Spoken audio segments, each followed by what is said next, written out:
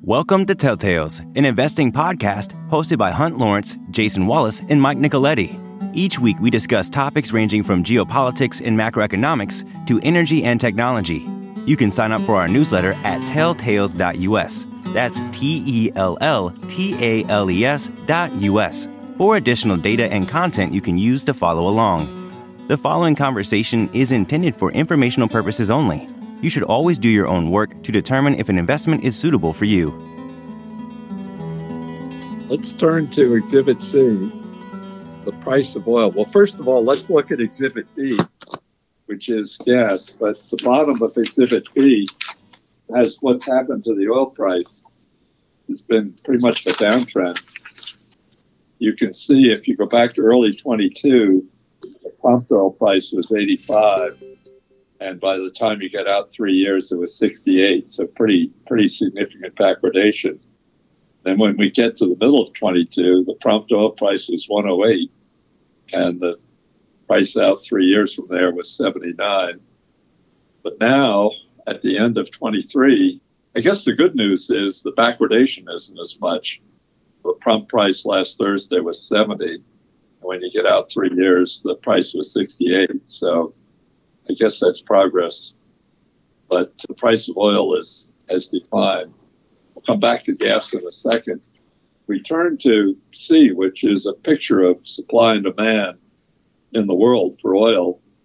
I think what's happened is supply is higher for 23 than these numbers. We're trying to find some reasonable numbers to update 23. It's about finished, and have a better forecast for 24. But I think the 101.2, which is all liquids, that includes NGLs and all kinds of, it's not just crude. That's the way it's reported. I think the supply is more than 101.2, and I think the supply in 24 is going to be more than 102.6. The tricky part of this is if we look at Saudi Arabia, they did 10.4 and 22. You could pretty easily do 11, and they're down at lower than 9.3. So Russia doesn't really live to their commitments to reduce production, but they have logistic issues and sanctions and whatnot. So they're probably lower than 10.1. But the United States at 12.7 is currently running 13.3. So I just think supply is outrunning demand. If you look at the liquid fuel consumption estimate for 24, it's 102.8.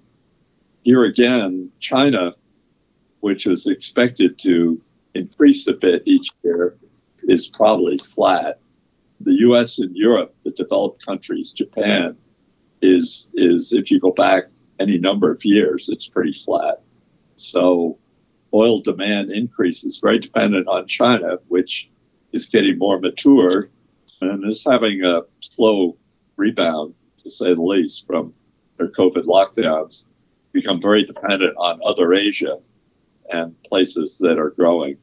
So the tricky part of this is that the oil price would be much lower if you didn't have curtailed production, especially Saudi Arabia curtailing by 2 million barrels. So holding the price where it is depends importantly on the Saudis continuing to curtail production and also to the Russian logistic issues. Natural gas is worse. If we turn to Exhibit B, same kind of phenomenon. The demand for natural gas is going up. You see that LNG feed gas line goes up by a B and a half a day or 2 Bs a day. The problem is, and fortunately, power, having been flat forever, has been going up about 2 Bs a day per year. But the problem is supply is going up more. Let's just look at production, U.S. production. 2020 was 90, 21 was 91, but then all of a sudden you had this big jump in 22 to 95, then 102 and 23, 104. I mean, the forecast here is for it to slow down a little bit, but it's already running 104 late 23. Now, where is it coming from? If you look up the paragraph just ahead, the Permian is up 5, Haynesville is up 3. Marcellus, which is our largest gas field, isn't up very much. So, it's not that demand is behaving poorly, but supply is just overwhelming demand. Just a couple of words about Exhibit A, which is a cash flow statement for our government. It does appear to be the case that interest rates are going to be somewhat lower. So that column of interest, which was $330 billion in 2018, and now predicted for 24 is going to be $740 billion. That's a big, big increase, $400 billion. That $74 billion, that's getting up there. It's getting close to what we spend on defense. Fortunately, it looks as though inflation is coming down and interest rates are going to come down. The other thing I think is happening from a political point of view, and I'm not really qualified, other than trying to keep up with it in terms of having a view for investing purposes, I do think that the trend in the Congress and in the key Republican senators is to really clamp down on spending. So that spending in all other that has gone from $910 billion in 2019, the year before COVID, to $1.41 billion. That probably came out 1.5. Those are preliminary numbers for 23. I think that's going to start to, some of that $500 billion gap is going to start to be rolled back. And that's important. The other important thing is to somehow rationalize our healthcare system so that our Medicare, Medicaid expense would be lower. But at the very least, I think the mood has changed in Congress. Look at the trouble they're having trying to get aid through to Israel or aid through the Ukraine. They say they have to tie it to border security. But I think there's kind of an overall perception out there that the tide has turned, and having the government spend less money is very important. Let's go all the way to the front of the 20 pages. We focused the last 2 Wednesdays ago on could anyone reach or exceed Apple at $85 billion of free cash flow on page 1. And I think we came to the conclusion that maybe Alphabet had a chance. Microsoft probably had the best chance. Maybe Amazon, as they kind of curtail spending and whatnot, would have a chance. And then last week we talked about who was growing, and I think we want to stay in that mode for another couple of Wednesdays, especially over year end. If we go back to page 1, Apple isn't growing. You can see their free cash flow for their 12-month period, their fiscal year to September 30, their free cash flow is actually down by $9 billion. The revenue was down by $11 billion. Alphabet was up nicely. Tesla kind of challenged. They're down. The page that was updated last weekend is the next page, Microsoft, Salesforce, Snowflake, and Oracle. Mike and Jason have been saying it all along during these Wednesday meetings, but Microsoft had a really good first quarter. They're at June 30 fiscal year. They're 3 months to September. Their free cash flow is up almost $2 billion, and their revenue is up $6 billion. And we'll pause on Microsoft because this is something that Mike and Jason have identified and should get credit for. Just by way of introduction, that free cash flow of $59 billion for Microsoft, I think if renting AI capacity to business and individual accounts and whatnot could have a significant impact on that free cash flow number. I forget who the proponent for this is. Let's try Jason on that subject. Would you give it a 50% chance to add like $10 billion to the free cash flow line if Microsoft is able to get enough people to rent AI capacity coming off Azure or just being made available by Microsoft? Yeah, I think it very well could be greater than 50%. The impact of these AI tools is going to be pretty large. So the most mature of Microsoft's AI tools is the Copilot that helps software engineers write code. They've had that product in market long enough where they have statistics around how much more productivity these employees get, and it's 55% more productivity out of a single engineer. So then they start, if that translates to the rest of the office users, it's really a no-brainer to spend tens of dollars a month per employee at your company to buy the Copilot license. Right. And what we estimated was if I think we said a quarter of their Office 365 subscribers, if they were paying an additional $30 a month, we would see an additional $30 billion in free cash flow each year. Good Lord. That gets you to more than 50% probability of getting another 10. Yes. Yeah. I think the actual server expenditures, they're going to be spending a lot in CapEx, so that'll get wiped out. So where the free cash flow actually will come from is probably from the Office products, less than just adding compute to resell it, because I think they're going to use that to finance the expansion of their data centers. Right. I've talked to Mike about this, so get Jason on this one too. Google has announced that you're going to be able to do that from a Pixel phone. And the question I've been asking Mike, which I pass on to Jason, do you think that all of us dedicated to our iPhones, do you think we're going to have an iPhone in one pocket and a Pixel phone in the other because we can run language programs on Pixel, and it'll take Apple a while to catch up on their iPhone? Well, the Apple ecosystem is pretty sticky. So I think before you decide you're going to make a switch, Apple will have come out with a new phone or a solution to offer the same capabilities. I'll also add that even the Gemini model, the one that's small enough to run on the phone, it's not very good relative to what we're all now kind of accustomed to GPT-4 or GPT-4 Turbo or whatever they're calling the latest one. And that's not the level of performance that you're going to get in a nano model. And by nano model, I mean a model that runs on a local edge device like a phone or a laptop.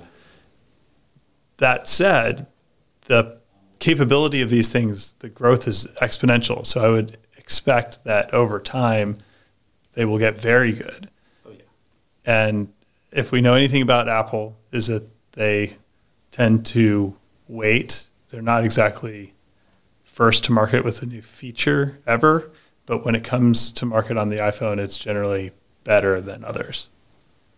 Yeah, and the first push was to get these models working, producing the best results as they could, and to do that, they made them larger and larger, and now the focus is on, can we get the same results out of a ever-shrinking model? And every week, one of these companies comes up with a new press release about how their model outperforms the current state of the industry. This week, I think Microsoft is the one. So, maybe the question is, will we all have Microsoft phones? Highly unlikely, right? Right. Another page I updated over the weekend is the Walmart page 8. Walmart is our largest retailer. It is the competitor to Amazon. We're going to swing back to Amazon in a second.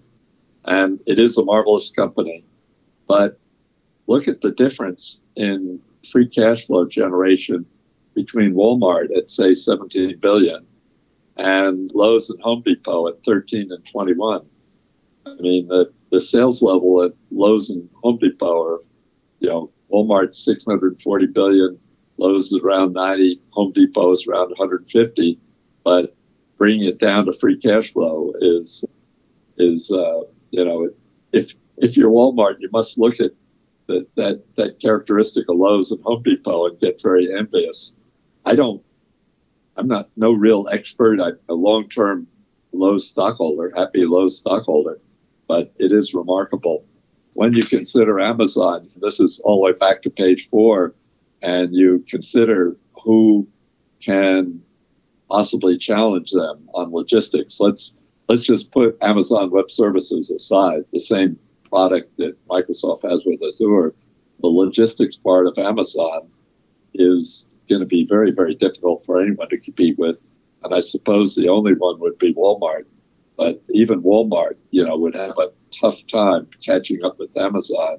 So when we talk about proprietary positions or moats or whatever we call them, and the progress the new CEO, Jesse's making, succeeding Bezos, and we're talking about who can catch Apple at $90 billion. What do you think the chances of Amazon catching Apple? I think it's realistic. I mean, it's become the everything store. And once they get the economics really worked out for this same day delivery, I think we're going to see pretty rapid ramp in free cash flow. Right. You see any bumps in the road, Jason, for Amazon? CapEx for AWS keeps growing rapidly. It's more than half of their CapEx budget now this year, and it's going to keep growing into the foreseeable future. So as they're always catching up or staying ahead, buying more compute power, so AWS remains the clear leader in the hyperscalers. That's going to hold them back from having free cash flow like Apple does. Right. Do you think having their own GPU chips will help on the CapEx, or put another way, is Amazon and Google having their own GPU designs a risk for NVIDIA, or will they be buying just as many GPU chips from NVIDIA as they might otherwise? Or how does that look in terms of impact on NVIDIA and also impact on Amazon's CapEx and Microsoft's CapEx? Yeah, I don't think it's a huge risk to NVIDIA. NVIDIA's chips are used for training the algorithms, and really they're buying the NVIDIA chips also to rent back out to their AWS and Azure customers, because they're also doing training, and Amazon and Microsoft don't know the exact workload that their customers are going to put on those chips. Their custom silicon, though, the custom GPUs and TPUs are really geared towards their models that they know are stable. And that build out for that is really just getting started. And as we see use cases that are all this, the technology moves in an exponential fashion, right? What wasn't good enough yesterday is now, tomorrow will be more than good enough for certain applications.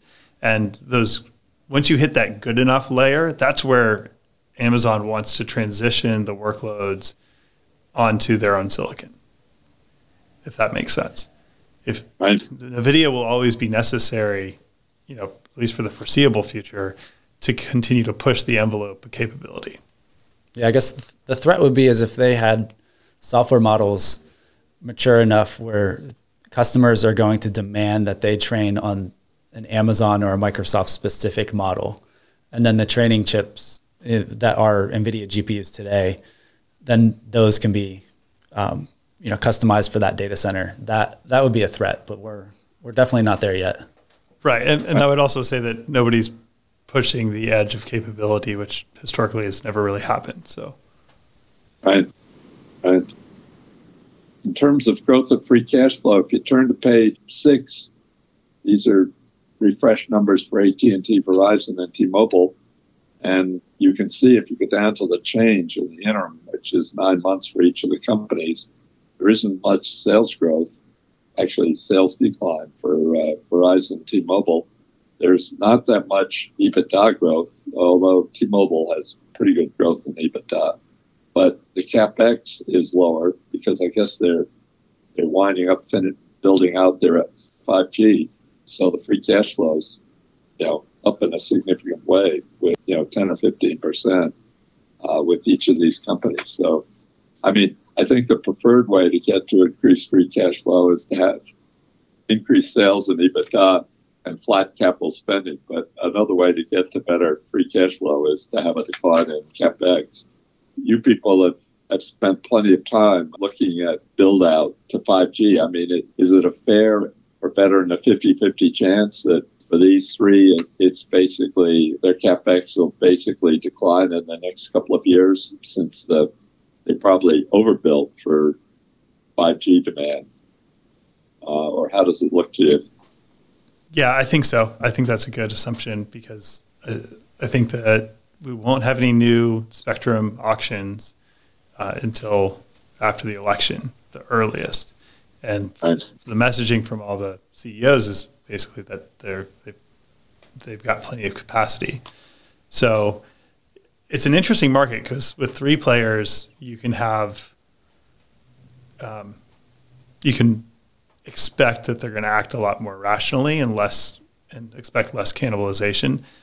But, with a potential fourth network player and then the cable companies also acting as wireless carriers, you could end up with more price competition. But as of right now, it doesn't seem to be as price competitive of a market as it maybe has been in the past. So that's a good sign for them to be able to hold the line on margins as well. This episode of Telltales is brought to you by Top Mark Capital. If you're a qualified investor who's looking for an innovative, emerging manager, visit topmarkcapital.com to learn more.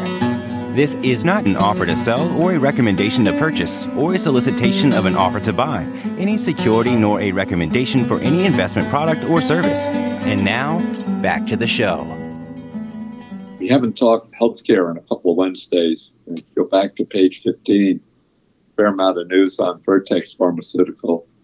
Really kind of groundbreaking therapy. They got approved with CRISPR. Just want to spend a few minutes on that, Jason. Yeah, Vertex has two big items since last time we've spoke about them. The approval of Exa-cel, which the brand name is Casgevy.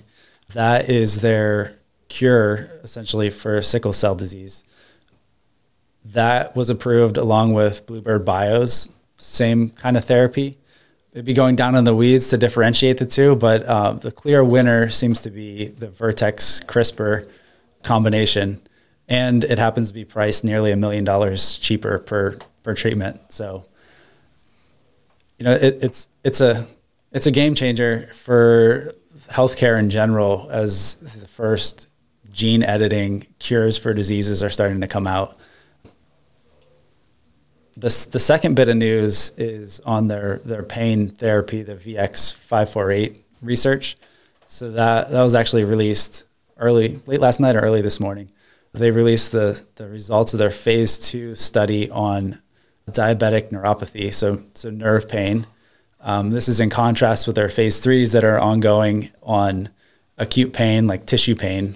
The results out of this were pretty significant. So it had a significant reduction in pain. It performed slightly better than the drug Lyrica, which is currently used to treat this, with a better side effect profile. So the results out of that were well received by the market. The stock's up pretty heavily today, whereas I think the market was anticipating approval of Exa-cel, so it kind of didn't react on that news. Yeah, it's pretty exciting. I mean, the pain thing we think has a lot of upside. I think the market and the world kind of demands and needs a non-opioid painkiller. So yeah, this is really promising. Both of these have a huge impact on people's lives. So the life expectancy, if you have a severe case of sickle cell, is I don't think you're expected to live much past 40 years old. So this is really going to be a life changer, literally, for these people. And what did we say, 100,000 patients in the U.S.? 32,000. And how many in Saudi Arabia? Nearly that many as well. Right. Yeah, it was essentially the same numbers. So that was surprising to me, and I kind of relevant as their economy becomes more relevant in the world economy. I've read some articles. While we've got a few minutes left, can you just run us through, if you're a sickle cell patient in Saudi Arabia, say, it's a very expensive treatment. The total process is several months long, as I understand it. It is, yeah. It's no walk in the park. It's a pretty grueling treatment. So the first is they have to harvest bone marrow cells from your body, that then gets sent off for testing, and ultimately they use a CRISPR gene editing technique to modify the genetic code in such a way that your bone marrow cells will not make red blood cells the traditional way, and it falls back to how a fetus would generate red blood cells. So you have a kind of a backup copy of a method to generate red blood cells. So they're programming the cells to fall back on that. Contrasting with Bluebird Bios, they're inserting new genetic code to program your more traditional pathway of creating the red blood cells. So when that occurs, then you're hospitalized for at least a month. You undergo a chemotherapy to kill off your existing bone marrow cells. The transplant occurs, and then they have to monitor you while your body replicates those cells and starts, regrowing your bone marrow. So it's the treatment costs $2.2 million, and that doesn't include the month-long stay in the hospital. So it's an expensive and months-long process. Absolutely. But you're adding decades to someone's life. Through phase 3 trials, presumably some individuals in our country or somewhere else have gone through the whole process. Oh, absolutely. Yeah. And they're so happy with it. It's so life-changing that Vertex was using them to kind of lobby the FDA for approval. They had these people speak at conferences. There's even some anecdotes that it's so improves people's lives that they have some emotional trauma that they had identified so much with as a person that had severe sickle cell. And then, in a way that identity was taken away from them. So they have to readjust to life as a healthier person. This type of treatment for other diseases is not necessarily Vertex, but other pharma companies or medical companies working away in phase 1, 2, or even phase 3 trials to use the type of gene editing against diseases like sickle cell, or will sickle cell be kind of a one of a kind for the moment?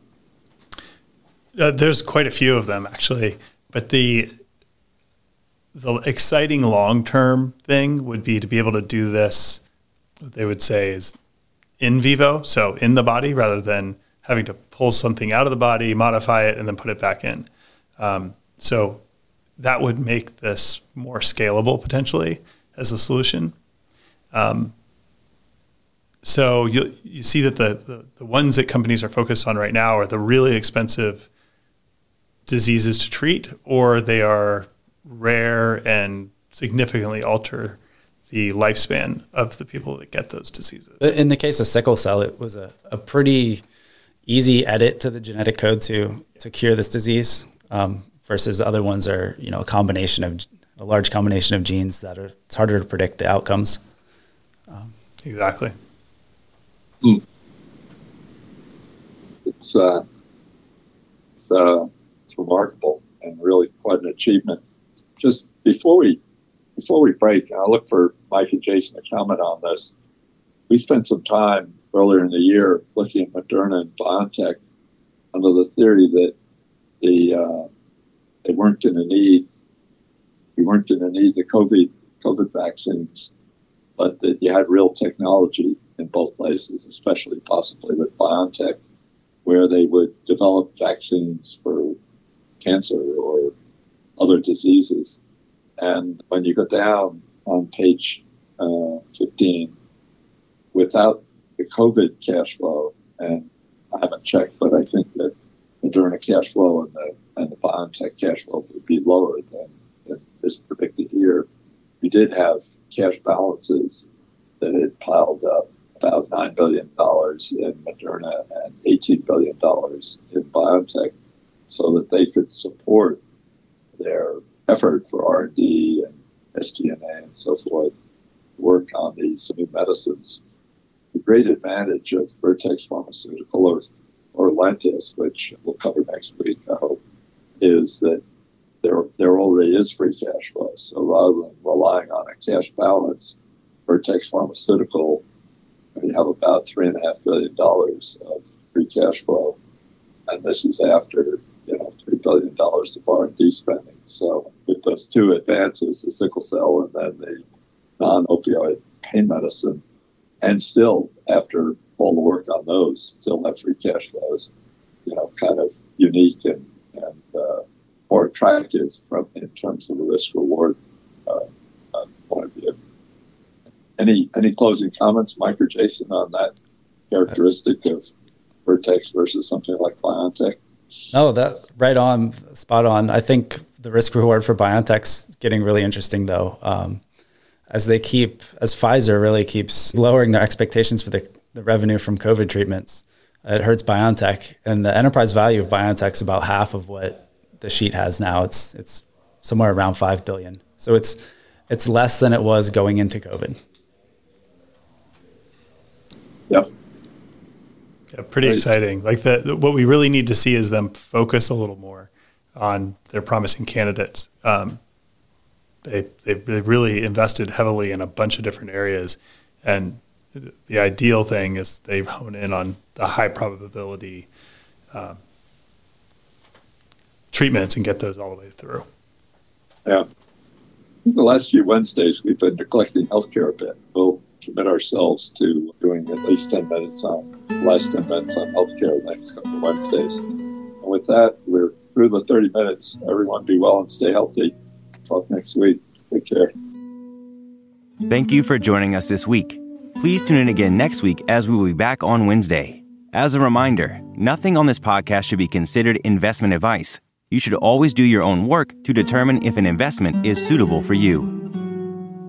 The views expressed on this podcast are the host alone and do not constitute an offer to sell or a recommendation to purchase or a solicitation of an offer to buy any security nor a recommendation for any investment product or service. While certain information contained herein has been obtained from sources believed to be reliable, neither the host nor any of their employers or their affiliates have independently verified this information, and its accuracy and completeness cannot be guaranteed. Accordingly, no representation or warranty, expressed or implied, is made as to and no reliance should be placed on the fairness, accuracy, timeliness, or completeness of this information. The host and all employers and their affiliated persons assume no liability for this information and no obligation to update the information or analysis contained herein in the future and may or may not hold positions in the securities mentioned.